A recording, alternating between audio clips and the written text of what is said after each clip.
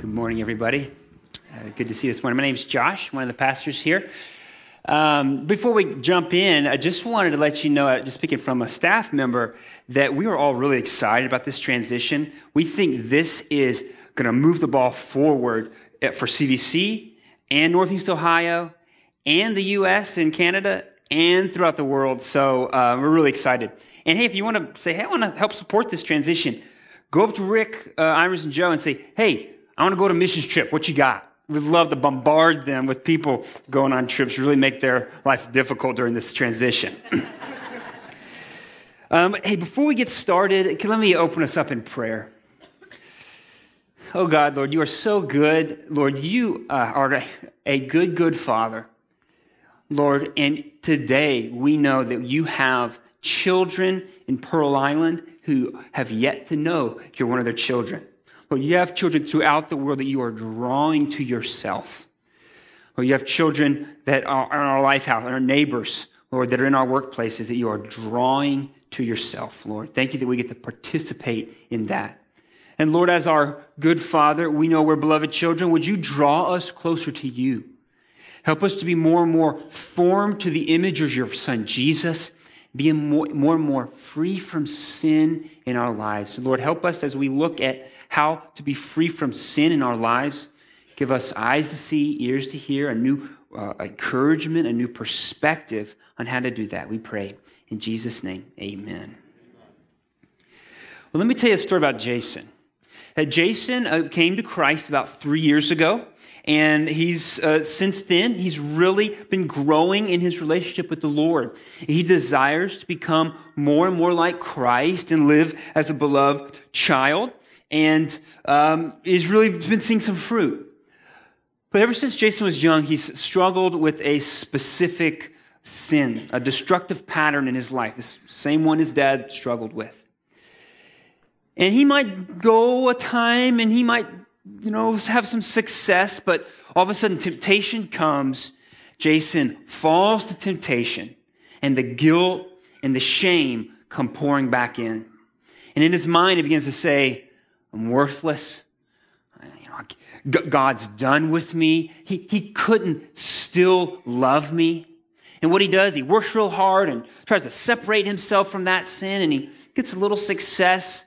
And then temptation comes. And again, he falls into temptation and the cycle of sin and shame and embarrassment and distance from God and others comes in. That story may sound familiar because that's the human story. That's the story of every beloved child of God as you and as I struggle to be more and more free from sin. See, there's a pattern that even Christians can fall into that reinforces the destructive patterns in our lives. But there's a different pattern, a pattern that we'll see in our text today that breaks that cycle of sin, not through hard work or good boundaries, but through looking at what Christ has done and will do in our lives. So I'm really excited to share with you about how to be free more and more and more from sin in our lives. And let me just tell you what the big idea is. We become free from sin in our lives when we look back to Christ's cross and look ahead to Christ's return while being honest with our brokenness today. 2 weeks ago, Pastor Chad kicked off our Living New study. Or 2 weeks ago, Pastor Rick kicked it off. Talk about how we can be assured of our salvation as a beloved child. And then last week, Pastor Chad talked about how we could go to our Father in prayer. I don't know about you, but I was really encouraged by that sermon last week. So today, we're talking about the topic of sanctification. Sanctification. Now, it's a kind of a theological word. Some of you might be like, oh, yeah, sanctification. I've heard that before. Well, sanctification, it comes from the Latin word sanctus, which simply means holy. And holiness means to be set apart for a special purpose. And you'll see in page 39 of our Living New book, the definition here of sanctification is the process of growth in godliness, growth in the life of righteousness, and pursuing holiness as a beloved child. Sanctification is the process of becoming more and more like Jesus. And whether you realize it or not, you really, really, really want to be sanctified. And God our Father really, really, really wants you to be sanctified. Why is that? Because sanctification results in the fruit of the Holy Spirit. See, when we become more and more free from sin, more and more sanctified, we become more and more loving and less sinful. We see less lust in our lives and more joy, less greed and more goodness, less pride and more humility, fewer outbursts of anger, and more self-control. Well, we see clearly how to do this, how to make this real in our lives in the book of 1 Peter in chapter 1. Look with me if you have your Bibles, 1 Peter, and the text will also be on the screen.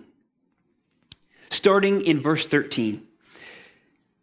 Therefore, preparing your minds for action and being sober-minded, set your hope fully on the grace that will be brought to you at the revelation of Jesus Christ. As obedient children, do not be conformed to the passions of your former ignorance. But as he who called you is holy, you also be holy in all your conduct. Since it is written, you shall be holy, for I am holy.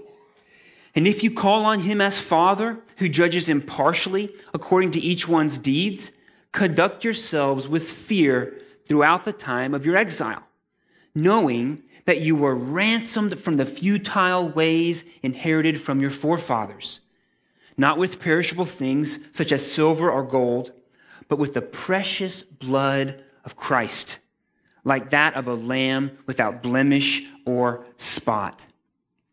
See, the first step in freedom from sin is to always, daily, hourly look back to Christ's cross. See, if you are a follower of Jesus, you are a beloved child of God. And God our Father went to great, great lengths, Scripture says, to ransom you from the futile ways that you inherited from your forefathers. Now, some of us had really, really good dads. I had a really, really good dad. And some of us had not really good dads, really bad dads. And then some of us had absent dads. And we know from statistics and sociology that whatever struggles, destructive behaviors, bad patterns that your specifically father had, you are much more likely to have in your life. Right? If your dad and your granddad and your great-granddad struggle with anger, you probably struggle with anger, or alcoholism, or greed, or lust, or all these different things. For some reason, these patterns are inherited from our forefathers. But the good news of the gospel is that our Heavenly Father has sent His Son Jesus and has paid the penalty of your sin, and you have been ransomed out of the destructive patterns of your forefathers into the family of God. Even if your dad and your granddad and your great-granddad and your great-great-granddad struggle with the same thing through Christ, you don't have to. Because you have been ransomed and you have been bought, not with money, not with a lot of counseling, not with some self-help books, but with the precious blood of Jesus Christ. You see, if you're a follower of Jesus, you don't have to pay back your sins. All those things you do, all the sins, all the bad, all this, you don't have to pay it back. You are free from that. You have been delivered from that. Romans 8, 1 and 2 is two of my favorite verses. It says, there is therefore now no condemnation for those who are in Christ Jesus. For the law of the Spirit of life has set you free in Christ from the law of sin and death. If you're a follower of Jesus, there is therefore now no condemnation. No condemnation. But it's like this courtroom scene. You've probably heard preachers use this before. There you are, you're a defendant. And here comes Satan with all of the long list of those terrible things you have done in your life. But the gospel says, though Satan has a long list of content, of evidence to prove that you're guilty, because of Christ's death on the cross, all that evidence is inadmissible in court. It is thrown out, can never be used. And what does Satan have? Nothing. He has nothing to say against you through Jesus Christ. You see, I'll use an illustration that Rick Duncan used 2 weeks ago. So in our lives, our lives play out chronologically. We live life and we have a sin. We sin. We get in a pattern of sin. Well, one day, Jesus, we give our hearts to Christ. Christ comes in and saves us. And in our minds, we think, okay, from here back, Jesus has saved me from my sin. But we keep living. You know what that means? We keep sinning. We keep sinning. And what happens is, if it's been many years since coming to faith in Christ, we begin to think, do I have to start paying this stuff back? Like I do really good things. I got to be a real moral person and really be a great dad and serve a lot in church. But the reality is that on the cross of Christ, 2,000 years ago, all of our lives, God saw as this tape measure. That all of it, past, present, and future, all of our sin has been forgiven. It has all been taken away. You see, so often we fall into that pattern where we look back not to the cross of Christ, but we look back to our lives, specifically those terrible things we do, those shameful sins in our lives. But what God our Father wants you to do is look, I've dealt with that. You don't look back to your sin, you look back to the cross of Christ. And you are reminded that you are free. There is therefore now no condemnation for those who are in Christ Jesus. And the evil one, if you're a follower of Jesus, he has one really effective tool in his toolbox. It's feelings of guilt. Did you know, I may have said it before, there is no condemnation for those who are in Christ Jesus. You're not guilty, but Satan wants you to believe it. See, he wants you to look at your sin and feel guilt. And what guilt is, it's fear of punishment. And what do we do as little kids when we break something, we eat a bunch of cookies we're not supposed to? We hide in the corner, just like our forefather Adam and Eve did. They were guilty, they're sinful, you hide, you try to stay away from dad because you're afraid of punishment. But if you're a follower of Christ, the Holy Spirit does not make us feel guilty. He makes us feel convicted. What conviction is, it's not fear of punishment, but it's fear of estrangement. We don't want to be estranged from our Father. We want to be in relationship with our Father. And what guilt does, it tries to make you pay off your sin. What conviction does, it makes you want to run into the arms of your Father in repentance. That's what repentance is. Running to the arms of your Father. See, when we sin, we must look back to the cross of Christ. Martin Luther, the great reformer of the 16th century, says, all of the Christian life is one of repentance. So we become free from sin when we look back to Christ's cross, and next when we look ahead to Christ's return. Look with me, verse 13. It says, therefore, preparing your minds for action and being sober-minded, set your hope fully on the grace that will be brought to you at the revelation of Jesus Christ. See, Christ, before he ascended, he promised he was going to come again.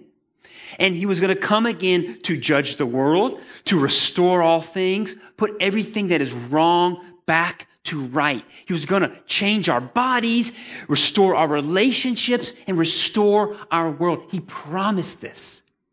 It is a guarantee from Jesus Christ himself.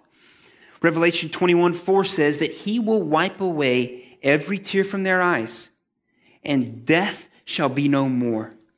Neither shall there be mourning, nor crying, nor pain anymore, for the former things are passed away. See, this is where we must set our hope. That one day, I know it's hard to understand, because it's so far beyond our normal experience. But one day, Christ will come again. And you think, well, why hasn't he come now? Well, because he desires none to perish and all to come to repentance. He is patient with us. He's patient with your neighbor and your sibling and your child. But our hope is set on him. See, too often we put our hope on either ourselves or our circumstances, right? I'll be free from sin when I'm older, or maybe when I get a little more discipline, or maybe when I'll separate myself from that sin and then I'll go to Christ to help me become a new person. But so often we put our hope on our circumstances. I hear this all the time as a young adult pastor. Josh, when I get married, then everything will be fine. My anxiety will go away. My sexual sin go away. Fears for the future. It'll all be gone. I just want to grab them and be like, what are you talking about? That's not the case. That's not true, because that means the hope is on our circumstances. But Jesus himself and the Bible says, no, our hope should be on Christ and Christ alone. That one day, do you realize your sin and my sin, it's only temporary if we're a follower of Jesus? One day that addiction will be no more. Those that struggle with lust will be no more. That anxiety and fear, no more. And not only that, your spouse, your parent, your child, your sibling, their addiction, their struggles, their destructive patterns, if they know Christ, it will be no more. They will be renewed, restored to who God made them to be. See, when we look ahead to Christ's return, it gives us a greater strength and a greater confidence. It gives us a power to face the day and to move forward in our lives. See, I got a great picture of this 3 weeks ago. My wonderful wife, Deborah, she had our second child. And so she was 9 months pregnant, and then 9 months and a week pregnant, But when she went into labor, she got actually really excited. Now, it's not because labor, this is fun. No, she's excited because she knows that meeting that little baby in her tummy, we didn't know if it was a boy or a girl, meeting that little baby, it was all but inevitable. Within a day, she'd get to hold that little baby, see what she looked like. It was certain. So what that did is that gave her strength to go through a very difficult labor. There are difficult seasons in your life, personally, spiritually, in your family, in your workplace.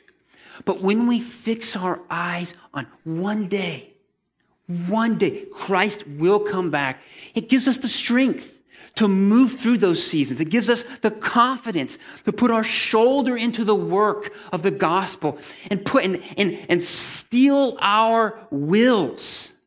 See, in the book of Isaiah, foretelling Jesus' coming, it says his will was set like flint toward Jerusalem. Why? Not because the cross was so good, but because he would be raised again and be with his Father. That's what we have to look forward to.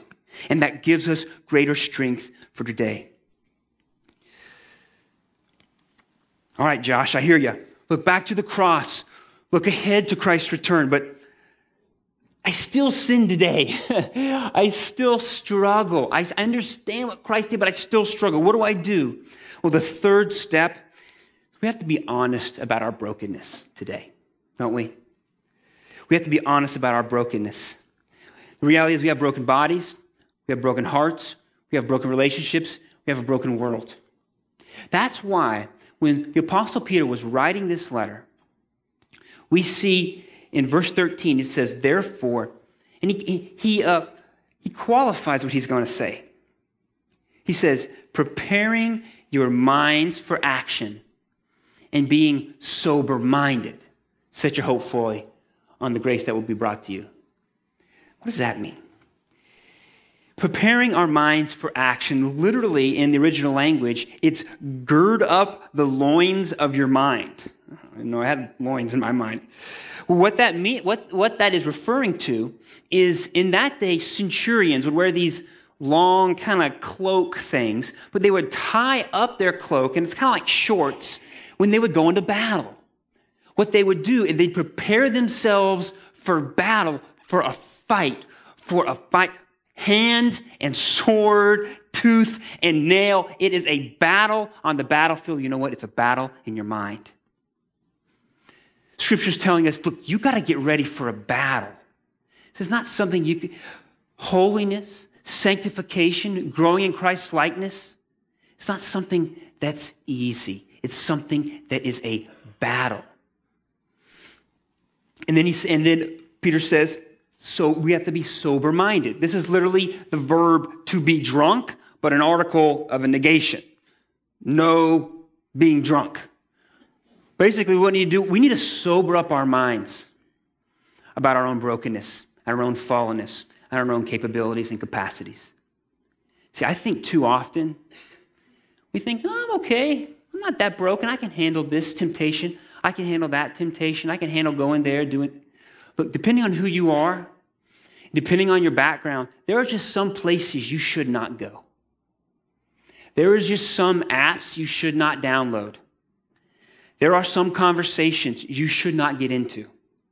And there are some people you probably should not even have a relationship with. Why? Because we're broken. Because we're broken. And we have to be honest about who we are. And the reality is we have to set up boundaries. We have to set up precautions in our lives. And the difficult thing I think about setting up boundaries is that often it's not necessarily a right or a wrong thing. I think it's pretty clear what is right or wrong in Scripture. But we have to set up not right and wrong, but wise and unwise boundaries. One thing I could go one place and be fine, well, you should never go. And you could go one place and be fine for you that I should never go, depending on our variety of brokenness. So we have to be honest about our brokenness, and we have to set up those boundaries in our lives. You know, too often I think that in our Christian world and in our church, we get this idea that it's God and me. Just God and me. I got to work through this just between me and God. I got to get alone, be private, and work out this sin. On the contrary, throughout the Bible, it's not God and me, it's God and us.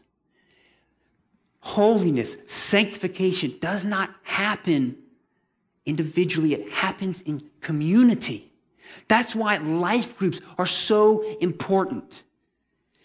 That's why having someone you can share what's going on in your life, the struggles in your life, is so important to grow in this way of Christ, to become more like Jesus. It has to happen in community. So as a review, we become free from sin when we look back to Christ's cross and look ahead to Christ's return while being honest about our brokenness today. In theological terms, sanctification is what happens when we remember our justification. We are justified before God and anticipate our glorification, that one day Christ is coming again and we will get glorified bodies. I've heard Rick Duncan say this many times. Freedom from the power of sin happens when we remember we are free from the penalty of sin and will be free from the presence of sin. So the book of 2 Corinthians talks about this process as being conformed to the image of the Son. And what that language means is, this word image, it's literally icon. We kind of think of like a icon, like a painting on the wall of like Mother Mary. In the original the time of the New Testament, an icon was more often known and recognized as kind of like a signet ring. A signet ring that would either have a picture and a carving of the emperor, or it would have an animal that symbolizes this emperor. And what he would do is he would melt wax onto a special document or onto a letter, and he would take that image and we would push it into that wax, the hot wax. It would mold around that image and it would harden. And what that did was proof that this was from the king. So 2 Corinthians says that that's the goal of sanctification in our lives. You see, we're like wax. And I fear too many of us are like hard wax, that the Father is pressing on us. He's pressing on us his image, the Son, Jesus Christ. But we are hard wax. And he's pressing on us. He wants us to be in the image of his Son. But all that's happening is we're just getting broken. We're getting scrapped. We're getting fractured. But how we become soft is we look back on the cross of Christ. We look ahead on the coming of Christ. And the gospel message begins to melt our hearts. The beauty, the depths of God's love, the heights of God's love, the expanse of God's love begin to shine on our hearts, and our hearts begin to soften and begin to melt. And it's only then that the image of Christ can be pressed upon us, and we become more and more like Jesus. That's the work of sanctification, opening our hearts before the light and heat of the love of God. My question for you is this: have you ever had a soft heart? Has your heart ever melted before God? Because the Bible says that's the test. If you are a beloved child of God, or if you are still in captivity to the futile ways of your forefathers. If you have never had your heart melt before the love of God, you have to do so today. All you have to do is say, God, I accept your forgiveness. I accept the free gift of grace in your Son. I recognize that my sin has been paid and my home is secure. Change me to become like the image of your Son, Jesus. And if you do that, you, at that moment, become ransomed from those futile ways. You become a beloved child of God. And then he begins to change you. Can I share with you a few ways that God has done this in my life? Well, I share with you one way that I feel God's really worked in my life. And I want to share with you a way that I'm hoping God's going to work in my life. Well, the first area that I feel like God's really worked in my life is the area of my tongue.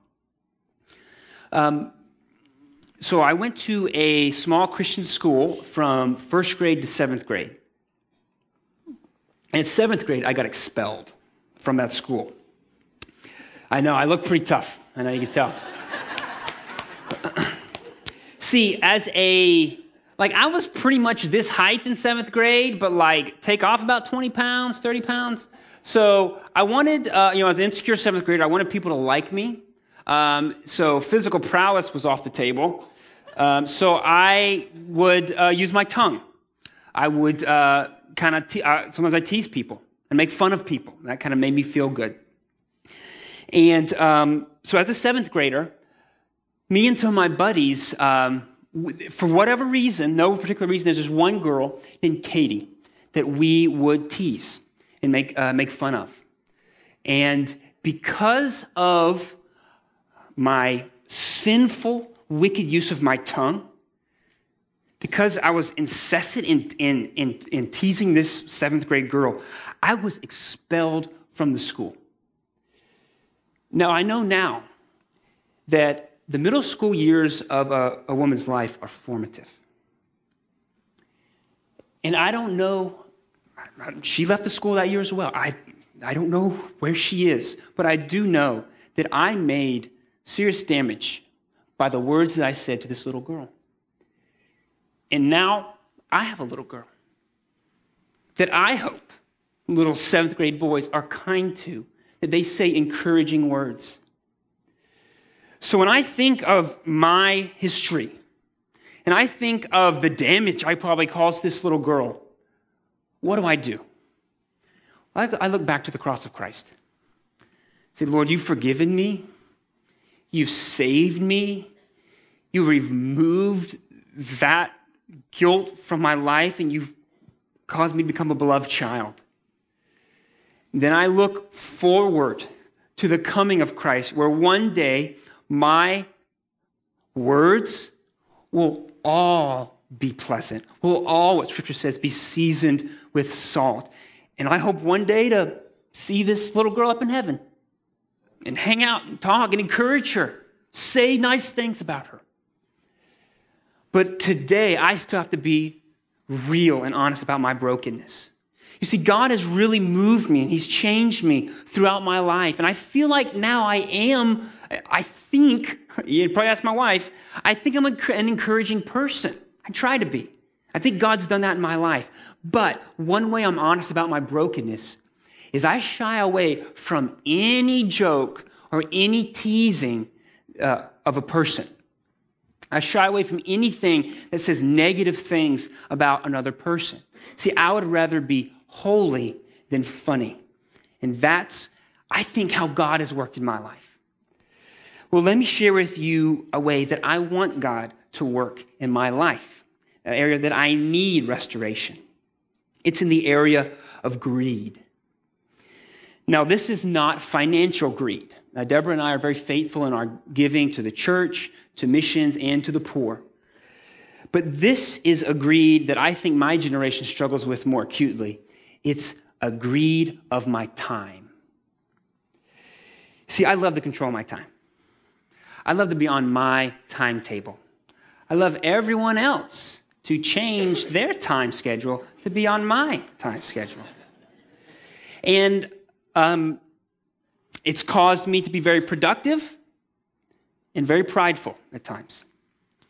And when I got married, my wife is one of those special people that would say, hey, do whatever you need. When I got married, I had more freedom than I had when I was single. And I would pursue hobbies. That's one hobby I really enjoy. I would just pursue it more than I should. Well, then we had Judah. Okay.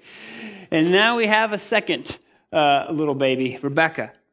And I am more and more reminded of the sinfulness in my heart that to be a good father, I have to give of my time. And you know when Chad says, hey, you need to be a Lifehouse? I'm all in. All right, I'll pray for my neighbors. I'll care for them. I'll buy them little mums or whatever. I'll share the gospel with them. Oh, wait a minute. You want me to spend time with them? I shy away from that. And that's wrong. That's sinful. That is selfish, and that's prideful. And I want God to change me in this area. So what do? I look back to the cross. Lord, you have forgiven me of my sinfulness. You've forgiven me of my greed. I look forward to one day when Christ comes again. Time won't be an issue. I can spend as much time with my family and much time with my children, much time with my neighbor, much time with anybody as I want without sacrificing my job and getting fired. And I can spend as much time working hard in my job and much time creating and growing and without sacrificing my relationship with my family. Won't that be a good day? Won't that be a wonderful day? But until then, I have to be honest about my brokenness. So one way I do that, it might sound ridiculous to you. It's a way God's working in my life, is that every 7th year, there's a hobby I love to do. I just don't do it that year. Like fast from it or something. I don't know. But what that does, it says, Lord, I have this open-handed, and I want you to work in my life in this area of greed of my time. Let me close with this and ask you a question. Ask yourself this question. I most want to be free from the sin of blank. I most want to be free from the sin of blank. What is that sin for you? How can you remind yourself of your freedom from the penalty of sin? How can you look forward to freedom from the presence of sin? And more importantly, I think we look back and look forward, and that's vital. But in order to know that you're actually doing that, you have to make tangible steps today to become more holy. So here's one. I'm going to give you 30 seconds to pray and ask the Lord, what tangible steps can I do today to be honest about myself and to flee from temptation? So I'll give you some time. Say, Lord, what do you want to say to me right now? How can I put up boundaries in my life to be more and more free from the sin that so easily grabs me?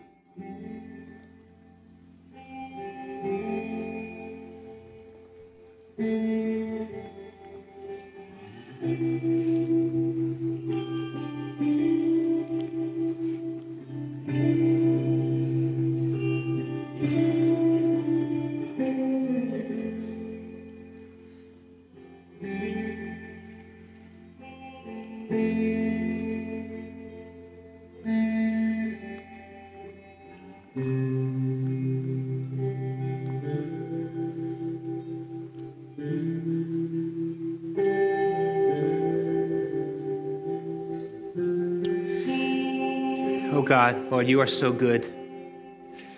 Thank you for your son, Jesus. Lord, thank you that our sanctification doesn't depend on our hard work or just white-knuckling it, but it depends on your grace. Thank you, Lord. Lord, would you make us a holy people, set apart for good works in Northeast Ohio? Lord, make us more into the image of your Son. Lord, melt our hearts so that you can press your Son into us. Lord, may we be holy as you are holy. Lord, when we sin, may we run to the arms of the Father. Lord, may we, with excitement and joy, anticipate the day where we get to behold you face to face. Until then, Lord, we're broken. We recognize that. Help heal us. Help mend us through your Spirit. We pray. In Jesus' name, amen.